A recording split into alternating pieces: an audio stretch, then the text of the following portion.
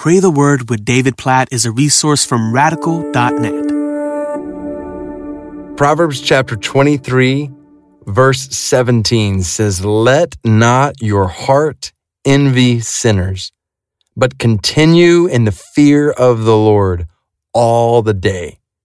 Let not your heart envy sinners. We are all tempted to look at people who are living in sin around us and to see even temporary satisfaction that comes with sin and to be tempted by it.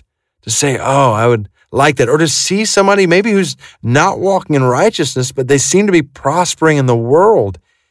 And to say, well, I kind of want what they have.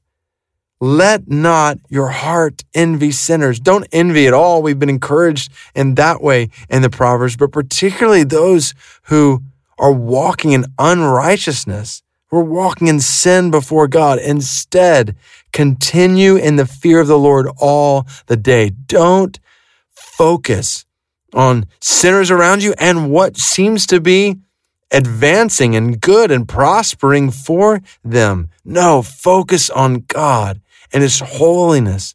Focus on fearing Him all day long. I love that phrase at the end of verse 17. All the day, all day long. When you are tempted to envy people around you, sinners, the fruit in a sense of evil around you, fight that temptation by focusing on the fear of the Lord all day long. God, help us in this way, we pray. Help us to grow in our fear of you today.